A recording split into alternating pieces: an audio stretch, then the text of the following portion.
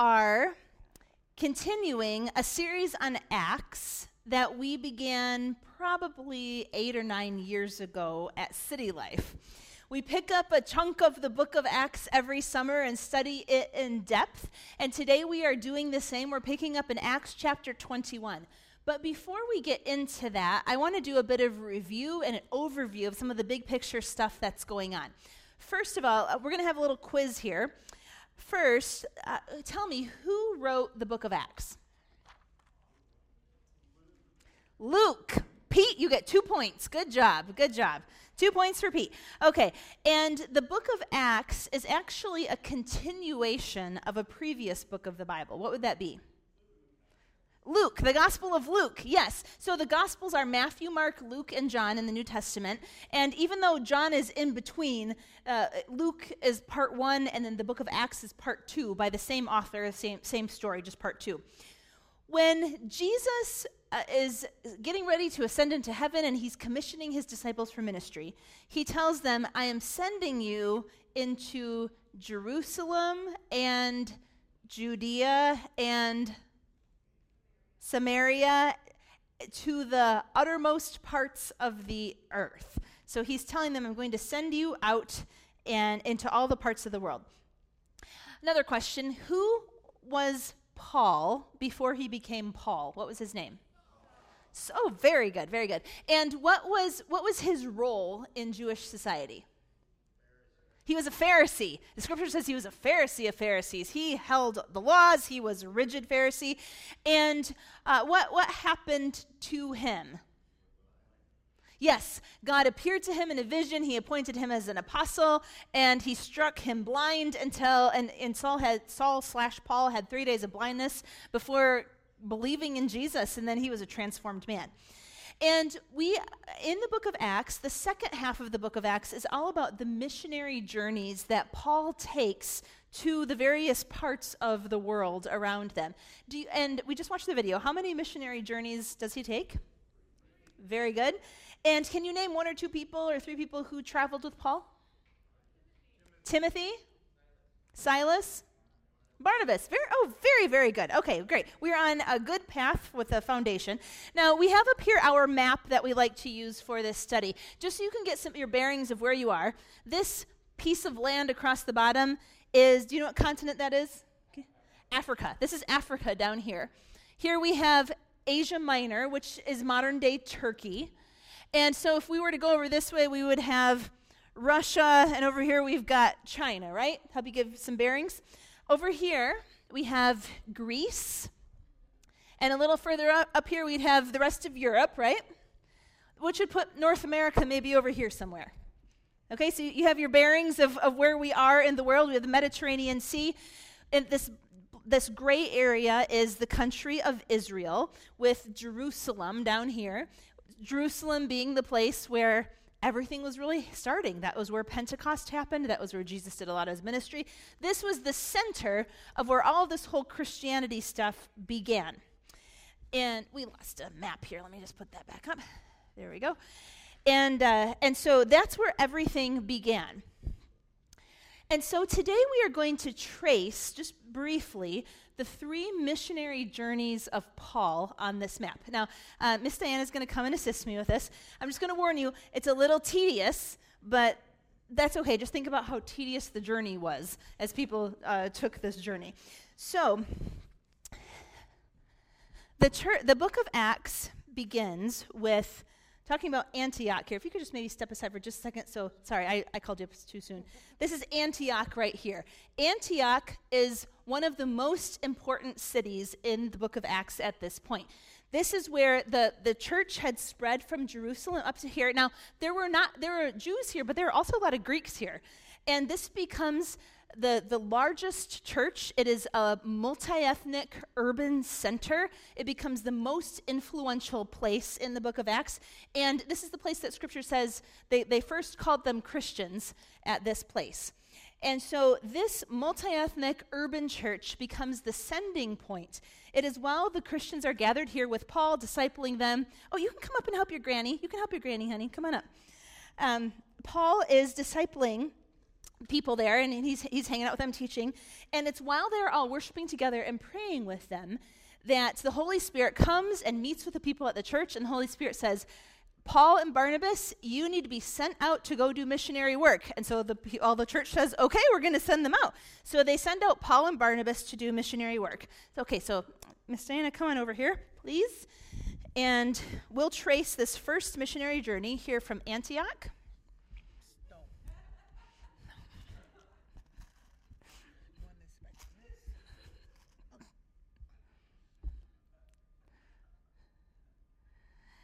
And they come down to the island of Cyprus. They take a ship, in case you're wondering, they take a ship, then they take a ship up to Perga.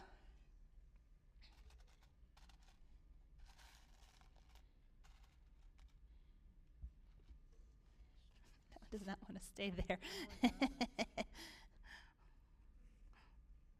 There we go.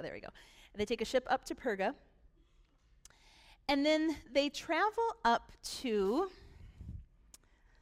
Pisidian Antioch, which is different from regular Antioch. It's just a place that has a very similar name, so they call it Pisidian Antioch, just to distinguish between the two.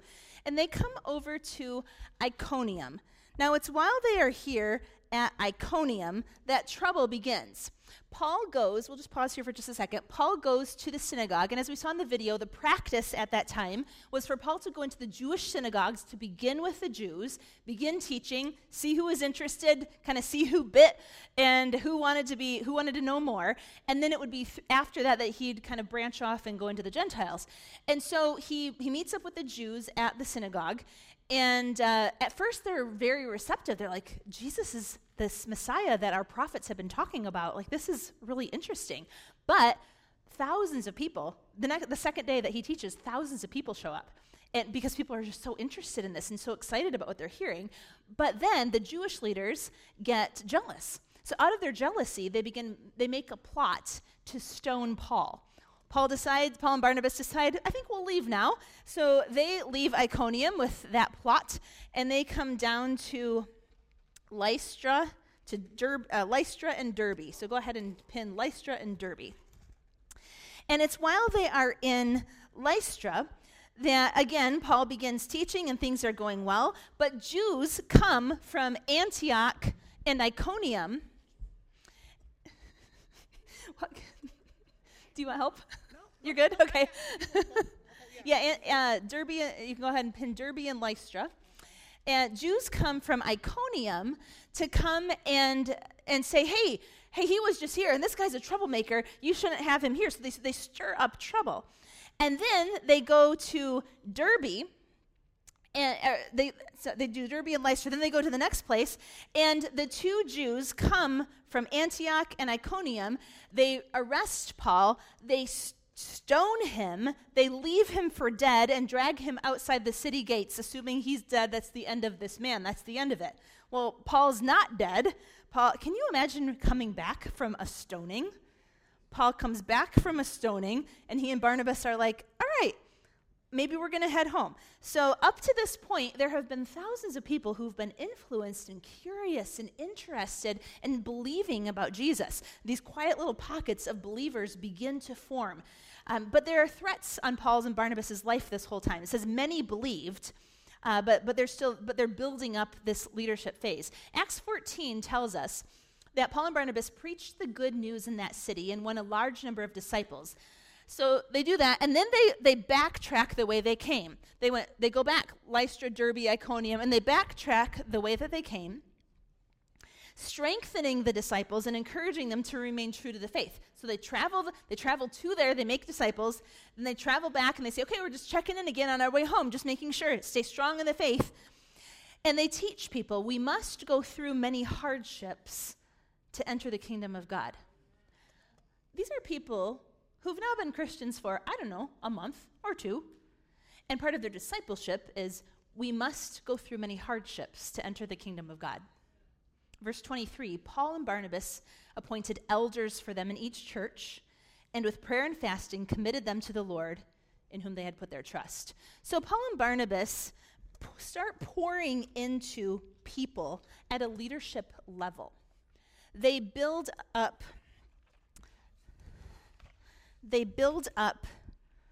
elders and appoint people. Now these people, keep in mind, they've only been Christians a short minute, and he says, all right, you certain people, you're the elders, you're the people that we're going to invest in this season, and you keep people connected to Scripture.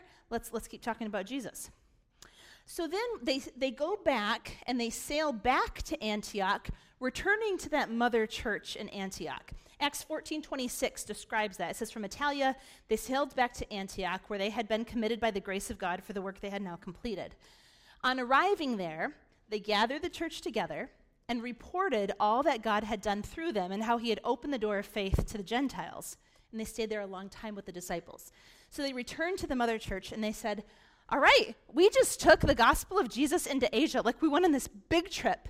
We went to Cyprus, we went to all these places of influence, and we established some new churches. And so it says they stayed there for a long time. Then, this would be a year or so later, missionary journey number 2. Missionary journey number 2.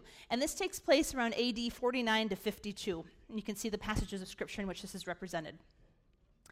We have then Paul and Silas, this time it's Paul and Silas rather than Paul and Barnabas, traveling, and they take a little bit of a different journey. This time, they begin at Antioch. We'll go ahead and do this one again, Miss Diana. And he once again goes to Derbe and Lystra, visits again the church that he started there. And it's here that he meets up with a young man named Timothy. Timothy is a disciple, and Timothy is young. His mother was a Jew, his father was a Greek, so Timothy is part of a multiracial family and has an interesting cultural connection to both Jews and Greeks. And Paul sees in Timothy potential. And so at this point, Timothy joins Paul and Silas and continues with them on their travels, where they then invest in Timothy. That's okay, I'm going to pop. This is coming up here, representing meeting up with Timothy.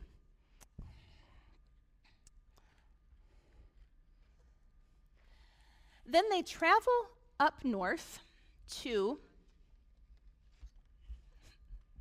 I don't know, this worked better for service. I don't know what's going on with my pins. Sorry, guys. Okay, we'll stick a person up there. And then we're going to travel up here, where they go through Asia. But they take a northern route this time.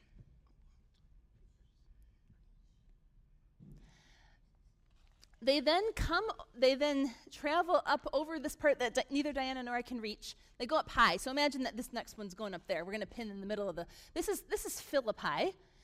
And this is an important port city. It's what the book of Philippians is named after. And Timothy would later actually become a pastor of the Philippian church, so he would have been greatly influenced by this time. Dealing with a knot was not part of my plan here. Hang on one sec. Okay. There we go. There we go. And then we have a visit to Philippi, Thessalonica, and then we're going to travel down the Greek coast, where Paul then meets up with multiple people here. He gets to southern Greece. Let's put a pin here. And we have Athens and Corinth here and here, if you want to pin those into Diana. And while he is in Corinth, it's there that I missed one. Back up in Philippi. We've got to backtrack just a second. Up in Philippi, Paul meets up with a woman named Lydia, who is the dealer in purple cloth. That was a really fun sermon that we did on Lydia a year or so ago. And so meets up with Lydia. And while he's down here in Corinth, it's there that he meets up with Priscilla and Aquila, the ministry couple who are disciples, who become disciples of Jesus and become very significant in the work that Paul and God will be doing there. Then they travel back home via roads. All these places are mentioned in the scriptures. And they come back to Antioch.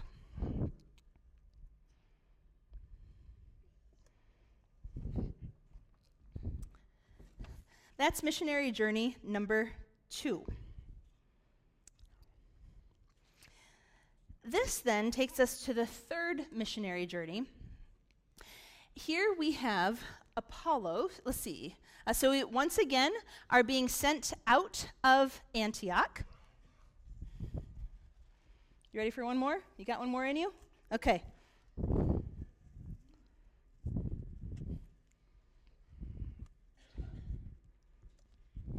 It was a little easier for service from before they were. Maybe next time I'll roll them up.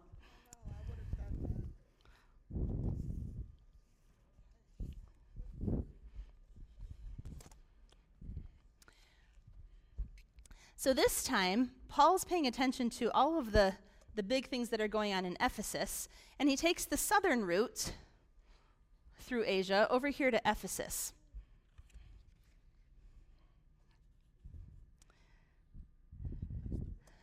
And while he's in Ephesus, he meets up with Apollos, a disciple named Apollos.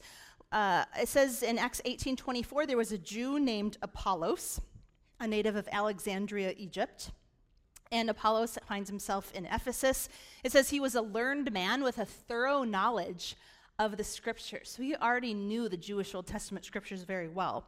He had been instructed in the way of the Lord, and he spoke with great fervor and taught about Jesus accurately, though he only knew the baptism of John. He only had a limited understanding of Jesus. Apollos began to speak boldly in the synagogue. When Priscilla and Aquila heard him, they think, this guy, he has potential. He doesn't know the whole gospel yet, though. And so when Priscilla and Aquila heard him, they invited him to their home and explained to him the way of God more adequately. When Apollos wanted to go to Achaia, the brothers encouraged him and wrote to the disciples there to welcome him. So Apollos then, Ephesus is a leading city. Paul ends up camping out in Ephesus for a 2-year period. He teaches people, he teaches daily in the lecture hall of Tyrannus, and Paul invests heavily, spending intense time. Can you imagine going to a sermon every single day for 2 years? I mean, you would be so lucky to be able to have that. But Paul is there for 2 years teaching and instructing the Jews and the Greeks, and many, many, many, many people hear the word of the Lord. Well, there's a whole bunch of drama. This was actually where our sermon series ended up last year, where there was a whole bunch of drama. There's a huge riot in Ephesus, and Paul is in trouble. Paul gets arrested. There's a whole layer of things that happen. And so they end up leaving Ephesus. They then make the rest of their journey. Diana, you can actually follow the same path. They make the same arc going around Philippi and down the coast of Greece. And while you're doing that, they make this similar journey around that east side of Greece. And then, after they do that, they're visiting all the churches along the way. Then after that, they go, I'm getting confused on my maps here. They go back down,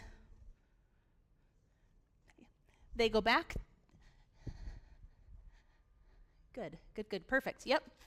Come, and you can come all the way down here.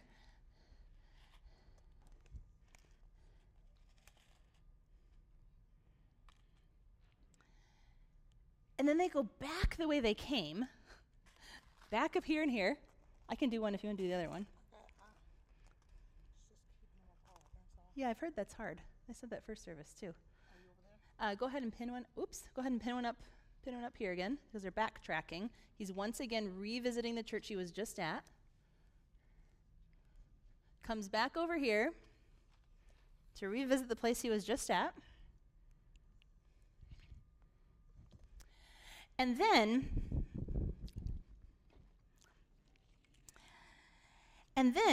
he comes back to Ephesus. One more pin. And this brings us to where we currently are in our study of the book of Acts. So all of this was history of things that we've covered the last couple years in our studies. So now today when we pick up in Acts chapter 21, it says, it's a really kind of not interesting passage. It's just a short 8 or 9 verse section of scripture that mostly lists places that they went. But you're going to see all this in context in just a minute. So they go to Kos, and then Rhodes,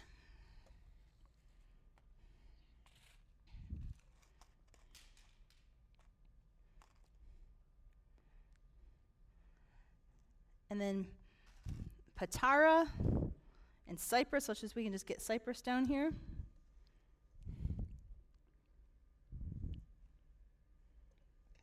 I'll get that one. That's okay. Yeah, it's kind of dark and awkward right there.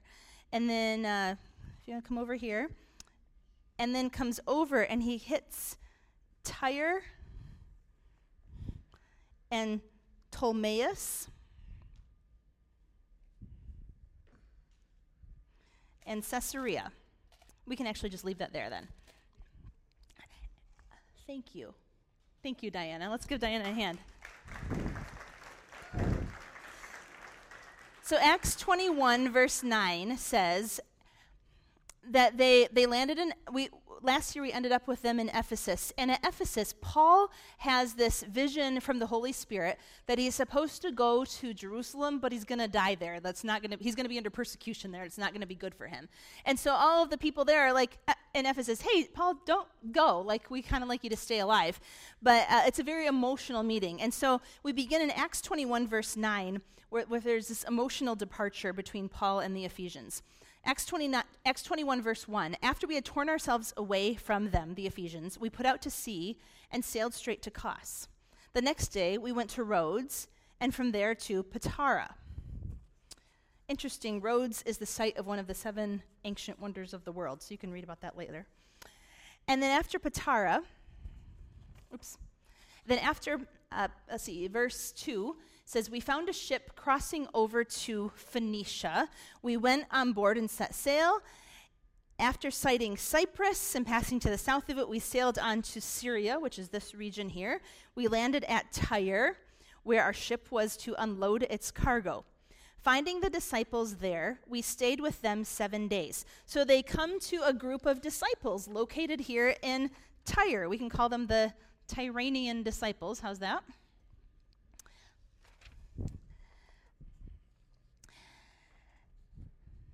Finding the disciples there, we stayed with them 7 days. Through the Spirit, they urged Paul not to go to Jerusalem. But when our time was up, we left and continued on our way. All the disciples and their wives and children accompanied us out of the city, and there on the beach we knelt to pray. I love that picture of the Tyranian disciples and their families all gathered on the beach, getting ready to ship Paul off to a destiny that didn't look so promising. It's the whole families were involved in being discipled. The whole families were involved in the ministry and in the prayer of sending Paul off. Verse 6, after saying goodbye to each other, we went aboard the ship, and they returned home. Verse 7, we continued our voyage from Tyre and landed at Ptolemais, where we greeted the brothers and stayed with them for a day. So here's the Ptolemaian disciples.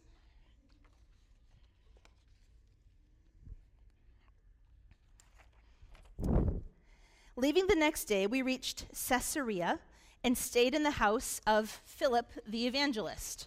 So here is Philip in Caesarea.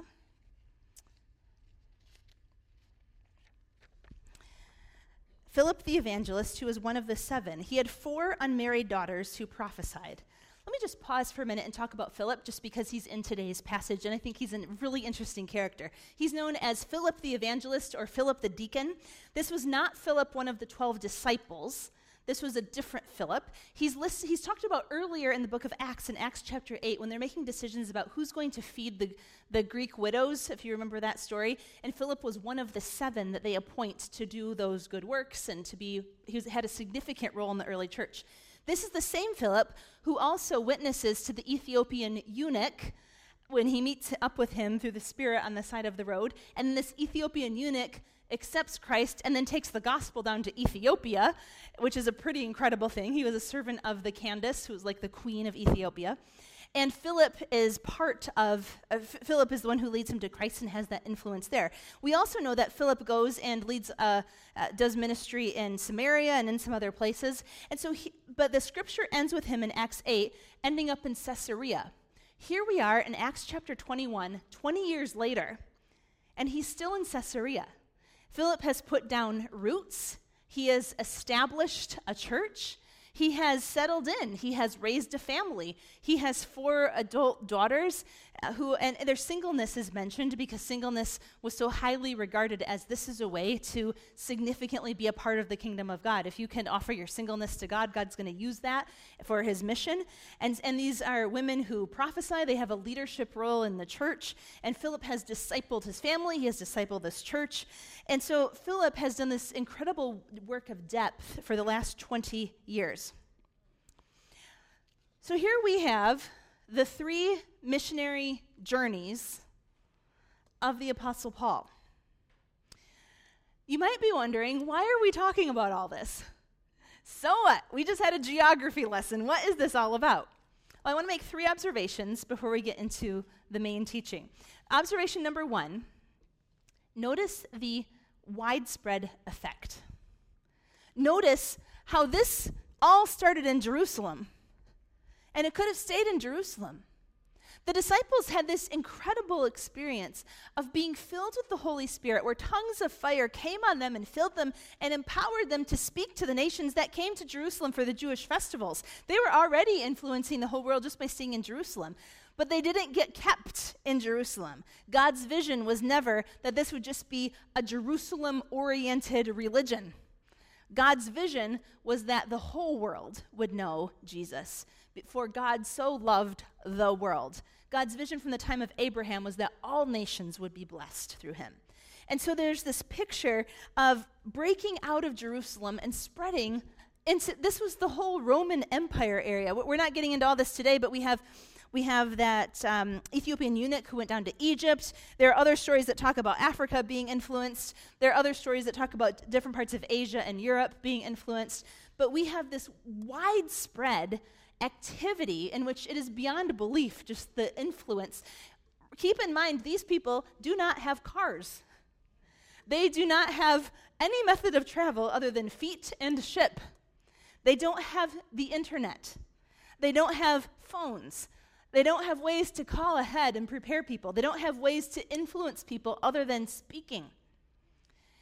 This is all happening because people are talking.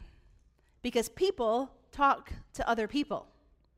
They are compelled by this good news, compelled by this life-changing transition that God has made in their lives, and this truth that they now understand and see, and they want others to have it too.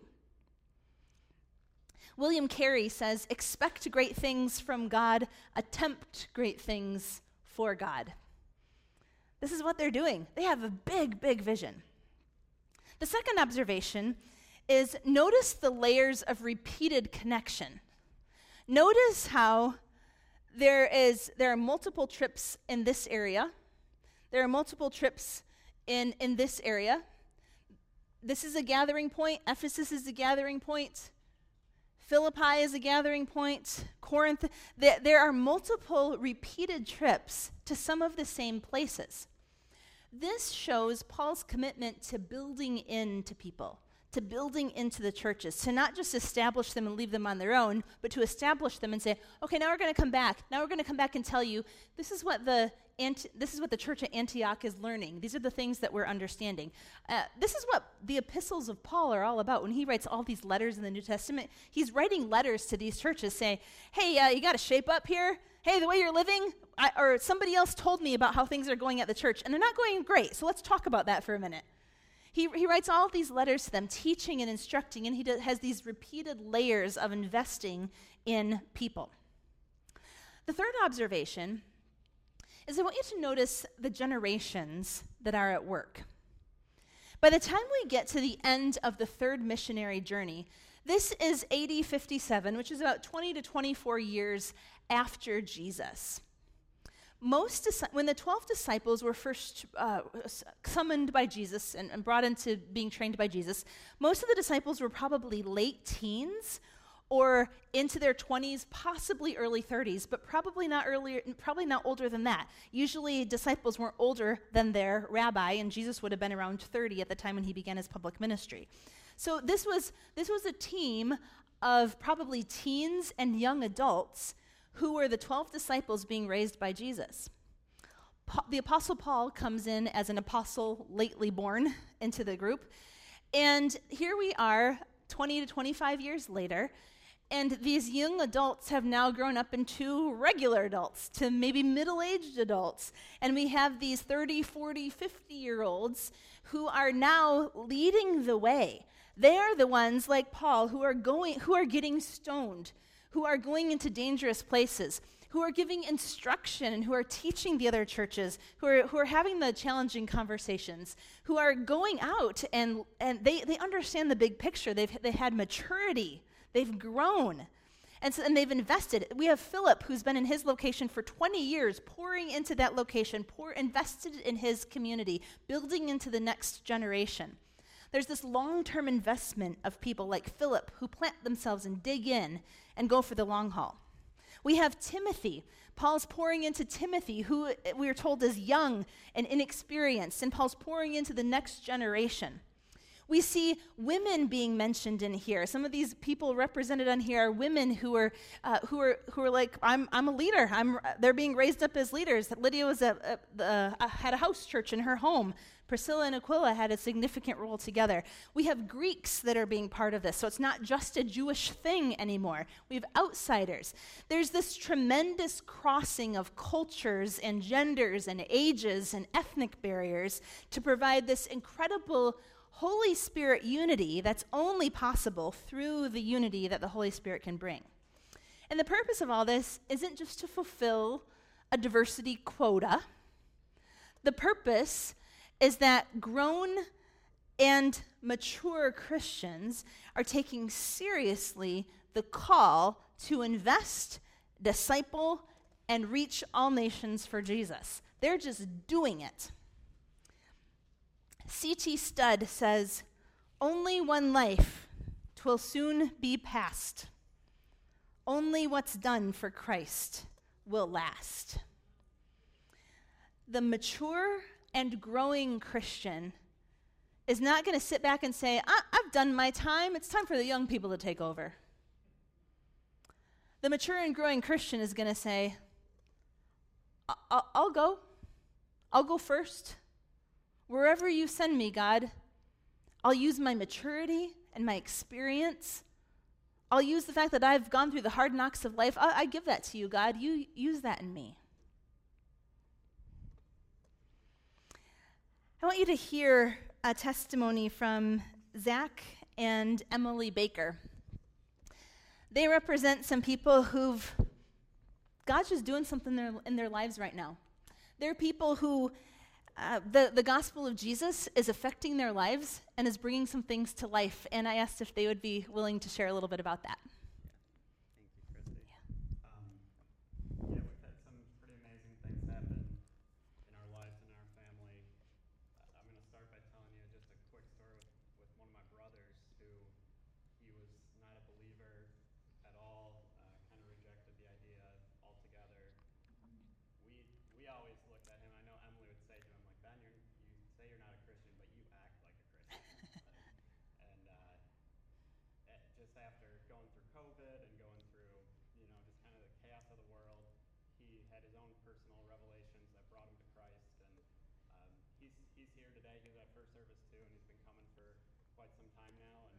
And just to see how God took a hold of his life and took him from where he was to put him on the path he's on now is, for me as a Christian and as his brother, has been just an amazing experience to see, and definitely affirmed all my faith and just told me that God is always there and God's always looking out for us. It's been really amazing. I know he told me that he just decided to read through Psalms, and he read Psalm 77, and he was just like, yep, I'm in. And from there, he's just like learning, and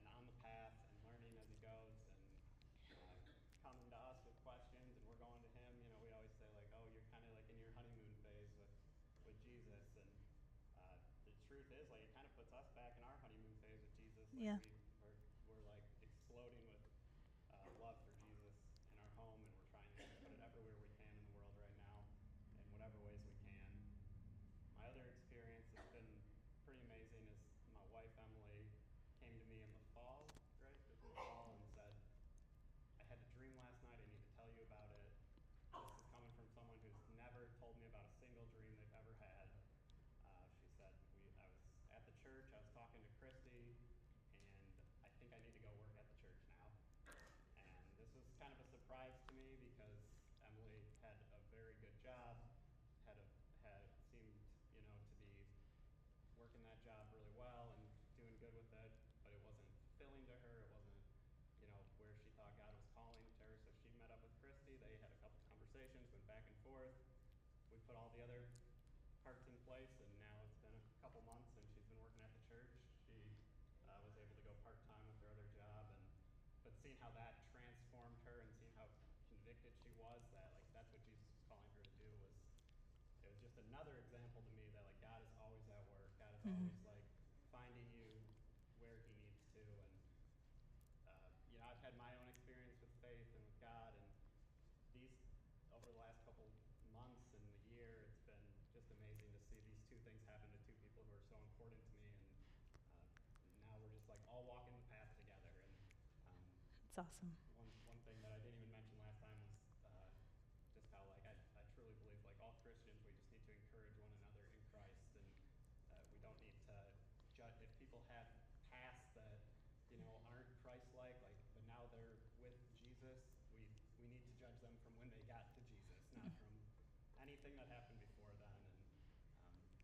And it's just been amazing couple months and years, and even all the chaos around us and in the world, and every time there's something difficult or people try to take us down because of our faith, or they try to persecute us for that, or they mock us, we just find ourselves coming right back to Jesus and just trying to spread Him in our home and in our personal lives. And I feel a call on myself to just be more open about it with everybody, and really dive into what it means to be a disciple of Jesus. So That's awesome. yeah. Thank you, Zach. Thank you. Thank you. And Emily, you have a couple examples of kind of how this has been playing out in your life lately. Yeah, I just wanted to share a recent example. A couple of weeks ago, Zach and I were on vacation, and somebody at the hotel, we had told them, we're here for our 7th anniversary, and they were like, oh, what's the secret to such a long marriage? They asked Zach, and they brought up the cliche of, oh, happy wife, happy life, is that it? And he said, no, it's God. And they kind of looked at each other and were taken aback, and we were in Las Vegas, so not necessarily a place where people would be bringing that up. And that's his answer anytime people ask, but it was very, I don't know, I felt a lot of pride and very proud that was his answer, because that is the truth of the matter. Probably when our marriage started, we didn't have conversations about our faith every single day, but now it's multiple times a day. Every time we come to each other with something that's bothering us, or something that's laying on our hearts, or something we're happy with, we're always throwing it back to God. And he mentioned maybe as we're being persecuted, we're always trying to throw ourselves back into our faith, or people are trying to tear us down. We lately have just been talking about how that is God testing us and giving us these opportunities to display our patience and our kindness and our forgiveness that He's trying to instill in us. That's awesome. Can you talk to a little bit about like kids, like how this is affecting your family life too? Yeah, so both Zach and I will ask the kids like quite often, like, did you have any God moments today? Or ask them, what are ways we can pray for other people? Who do we need to pray for today? And over the last year, that's really grown in them, and they've really come up with examples rather than just, oh, I don't know, like kids will do. But our oldest, Caden, is 7, and through this past year, he was so excited when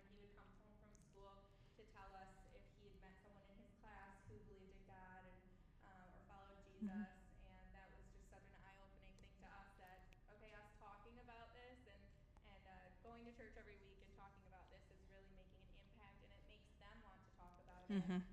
Addie's constantly going around and singing songs about Jesus, making up her own songs about Jesus, and just so that's, she's exposing that to the kids at the library and out and about at museums and all the different places we go. So it's really neat that what we're talking into them is now coming out through them as well. I love this so much. So can I share what I shared in first service about? So Zach puts this out on social media this week. He writes, "The very best part of my life recently has been talking to others about Jesus. We literally cannot stop. He is doing such amazing things in our life," 4 exclamation points. "I see a lot of evil at work in the world and even in our own communities. I can't express how impactful Jesus has been on me in my life. He lives every day in our home and brings us so much closer to our true selves and others who share in that same love. I gave my life to Christ 10 years ago, and it was the best decision I ever made." I just want to say thank you for your example, and I know that you wouldn't be the kind of people, I mean, Zach, you said this to me, like, well, I'm not like this big public speaker person, but you're just overflowing with the goodness of God right now, and you can't stop. You literally cannot stop. And it's just a beautiful picture of, there's this, somebody brought you the thread,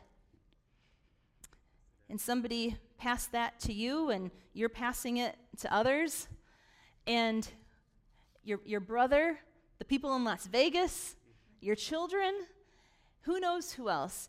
And the thread of the good news of Jesus is being passed on through people like you, just like the disciples in the early church. Thank you. Thank you so much for sharing that.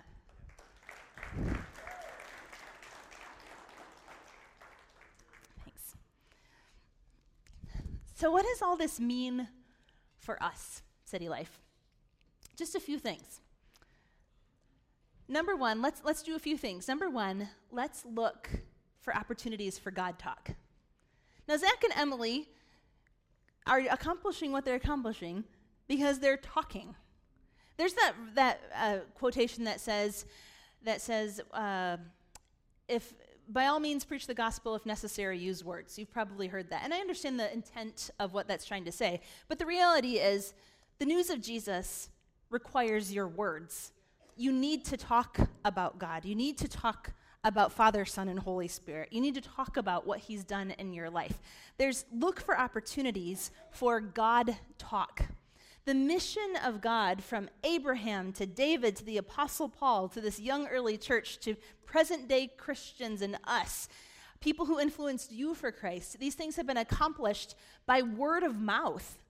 People sharing their testimonies, their stories, people dialoguing, people learning, just like when Paul was teaching for 2 years in Ephesus, people asking questions, like Apollos was asking questions of Priscilla and Aquila. People are talking about who Jesus is to them and the beauty of what God has done in their lives. Who can you be doing God talk with? Your children, your housemates, your coworkers, your neighbors. Who can you be doing God talk with? If you're uncomfortable with it, all I have to say is just get going, and it becomes more comfortable as you do it. But that verse we've been talking about the last few weeks, do not quench the Holy Spirit. Do not push that down in you. Let him out. Let him out and look for opportunities for God talk. The second thing is, let's be ordinary people living in the extraordinary power of the Holy Spirit. I think Zach and Emily would say, we're ordinary people. We're just on fire for God. And when I look at the people here, the Lydia and Apollos and Timothy and the disciples here, they're not even all mentioned by name. When I look at the people represented in this story, the Apostle Paul, I would say, is probably not an ordinary person. He's a little bit unordinary in every way. But everybody else is just ordinary people. And it's ordinary people that are holding it down. It's the ordinary people who are the disciples at Tyre, the disciples at Ptolemais.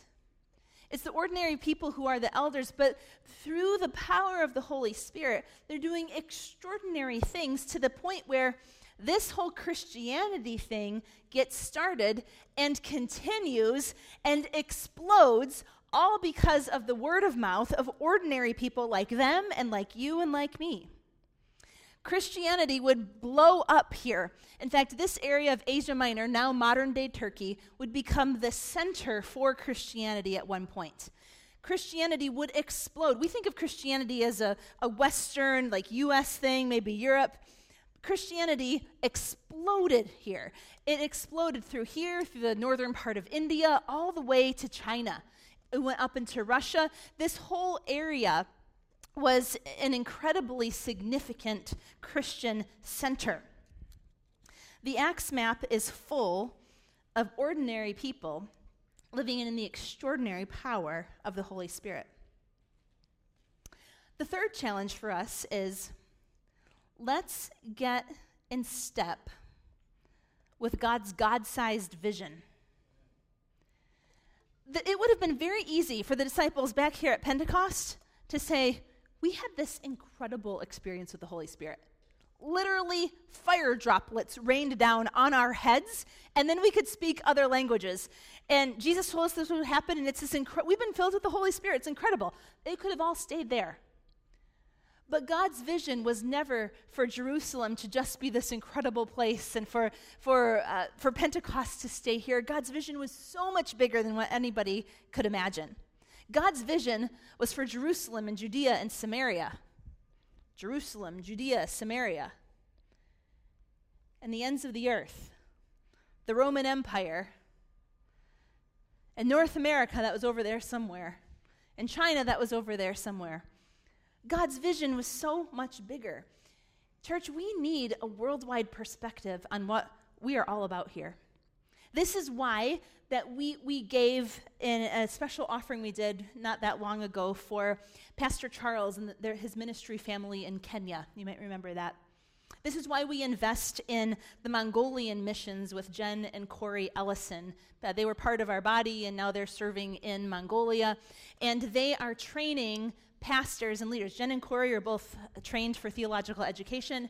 That was what they were doing here, and they're doing that in Mongolia. All the pastors in Mongolia are first-generation Christians. They've only been Christians in recent history in Mongolia for about 25 years or so. And so they're training and teaching and discipling, doing theological education, helping build up church structures and things like that. This is why we do those things, is because we believe that the goodness that we have isn't just to be contained here in this beautiful little church of City Life, but that God has intended us to be so much more. Bob Pierce says, "Let my heart be broken with the things that break the heart of God." God so loved the world. So often we can think, the inner city of Grand Rapids, the city, we've got so many needs here. We do. But let's keep a big vision. Let's remember this God-sized vision that God has given to us and keep our eyes on the world too. Number 4, let's be a mother church like Antioch. Antioch was this sending center. It was a ministry center. It was a sending place. It was a place that said, there are unreached people around us. There are pockets of people. There are neighborhoods and cities and countries and people groups that don't know all this goodness that we know. And this church became a teaching place, a correcting place, an equipping place. At City Life, we have always and appropriately had an outreach bent to who we are and to what we do. And we need to not lose that. That's part of our DNA. It's who we're supposed to be. We've always sought to develop a deep concern for our neighbors and to be on the lookout for those who are marginal people. That's part of who we are, and we need to not lose that. When COVID came along, it threw everybody off for a while, spiritually as well as other things. And we all, like every other church, not only in the U.S., but around the world, we heard these stories from churches around the world as well, struggled to figure out, okay, now we're coming back. What does coming back look like? How do we rebuild church again? And together with the Holy Spirit's guidance and with God helping us, we together were able to rebuild this church, to pull people in, to bring friends, to develop. We got our children's ministry up and running again. Some churches still have not been able to get that up and running again. We are so grateful we've been able to do that. And even our core team dug in. We established connections with the significant number of people that in our community that don't have regular internet access and so couldn't do our remote services. So there's a lot that was going on.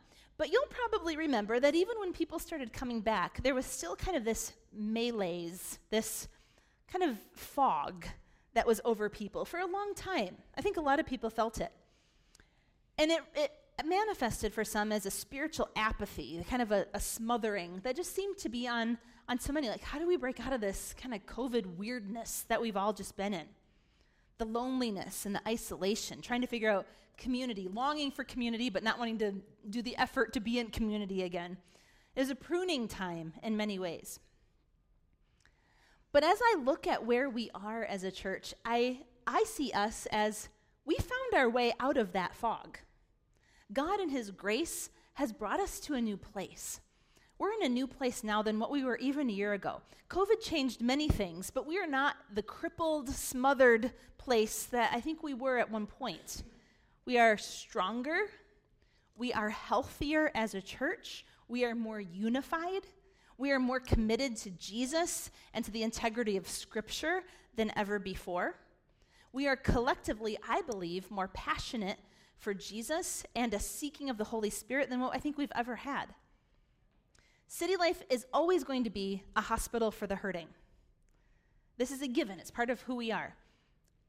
But church, it's time for us to grow up and to mature and to say, like the apostles, we've had some time, we've gone through some things, and it's time for the mature and those who've been developed and those who've been discipled to become the mother church, to be a sending church, to pour into the young Timothys, to take the persecutions, to go to the courageous places, to be a church committed to looking for the ribbons of God's movement and jumping in on how the Holy Spirit is leading.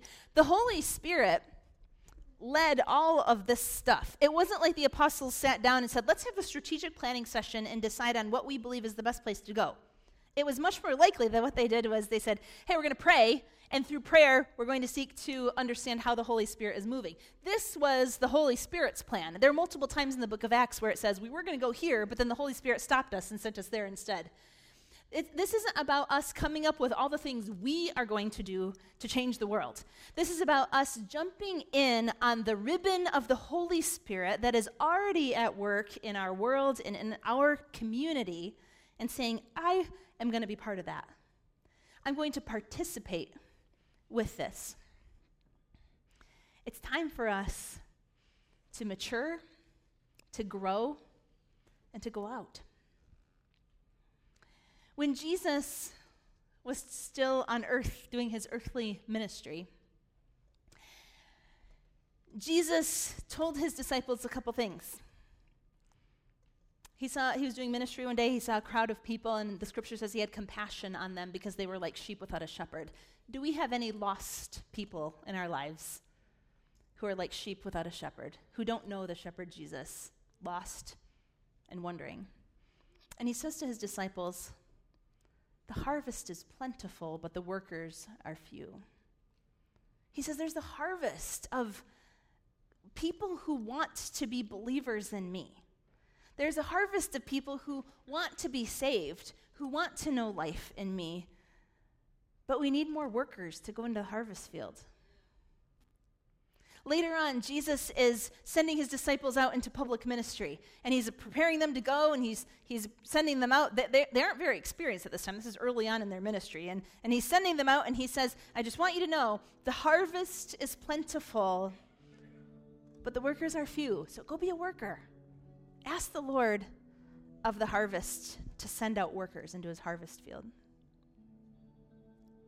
And another time when Jesus was talking with the Samaritan woman at the Samaritan well, and his disciples come back and they're seeing that he's talking to this outsider who's not one of the Jews, and they're not sure what to do about that.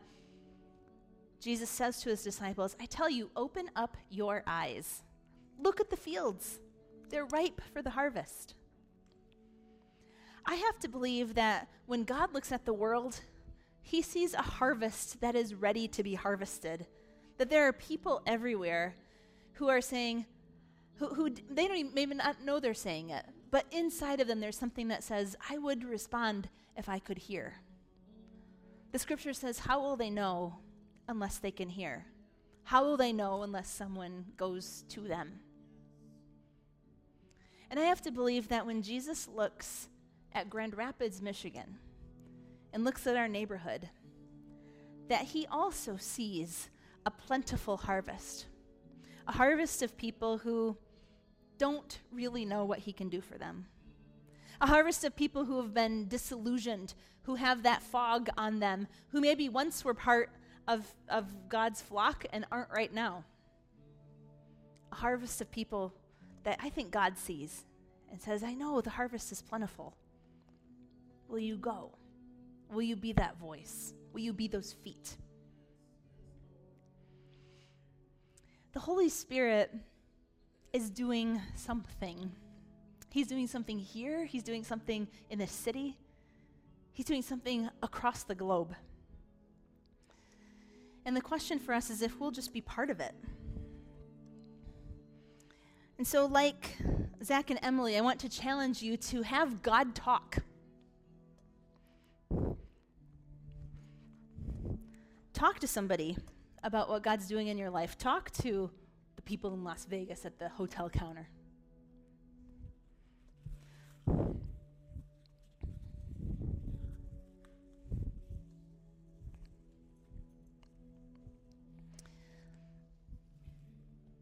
Look for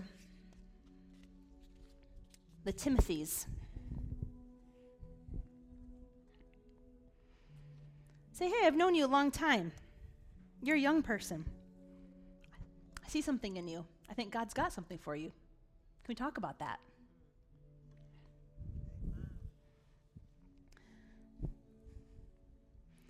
Look for the Priscillas and Aquilas. Like the Priscillas and Aquilas, look for the Apolloses. And say, let's have some conversation about some things. Let's talk about, let's instruct you in the way of God more adequately. Yeah, it's going to take me a little bit of time. It's going to take some intentionality on my part, but we're going to sit down and we're going to do some Bible study for a while. I'm going to take the time that it takes to invest in people. And sometimes life is going to bring you knots, and then you just keep moving. Okay, so that's going on right now. Yeah, we'll just, like I said, sometimes life is messy, so we'll just let that be. Sometimes it looks like simply reaching out to that person who's been on your mind. And the mature Christian will start to notice, hey, that person keeps coming to mind. Maybe that's the Holy Spirit putting them on my heart. You got to learn to pay attention to that. You got to learn to notice those things. And then you reach out to them. I don't know what God talk looks like for you, but I have a sense that if you pay attention and seek the Holy Spirit, that this thread is going to continue.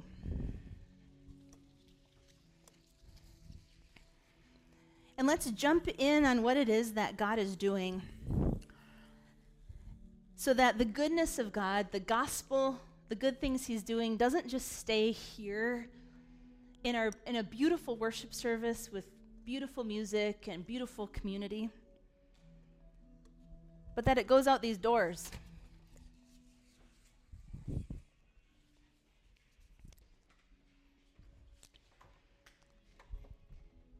That it goes out these doors and out into the parking lot and out onto the highway and out into our neighborhoods and out to work and out to all the places that God wants to send his people.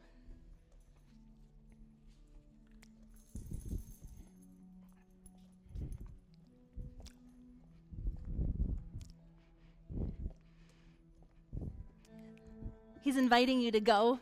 He's inviting you to be used by him. He's inviting you to say yes, to have the conversations, to be a light, to be part of the work that he's began thousands of years ago. You get to jump in. And so, God, we come to you today and we say, here we are.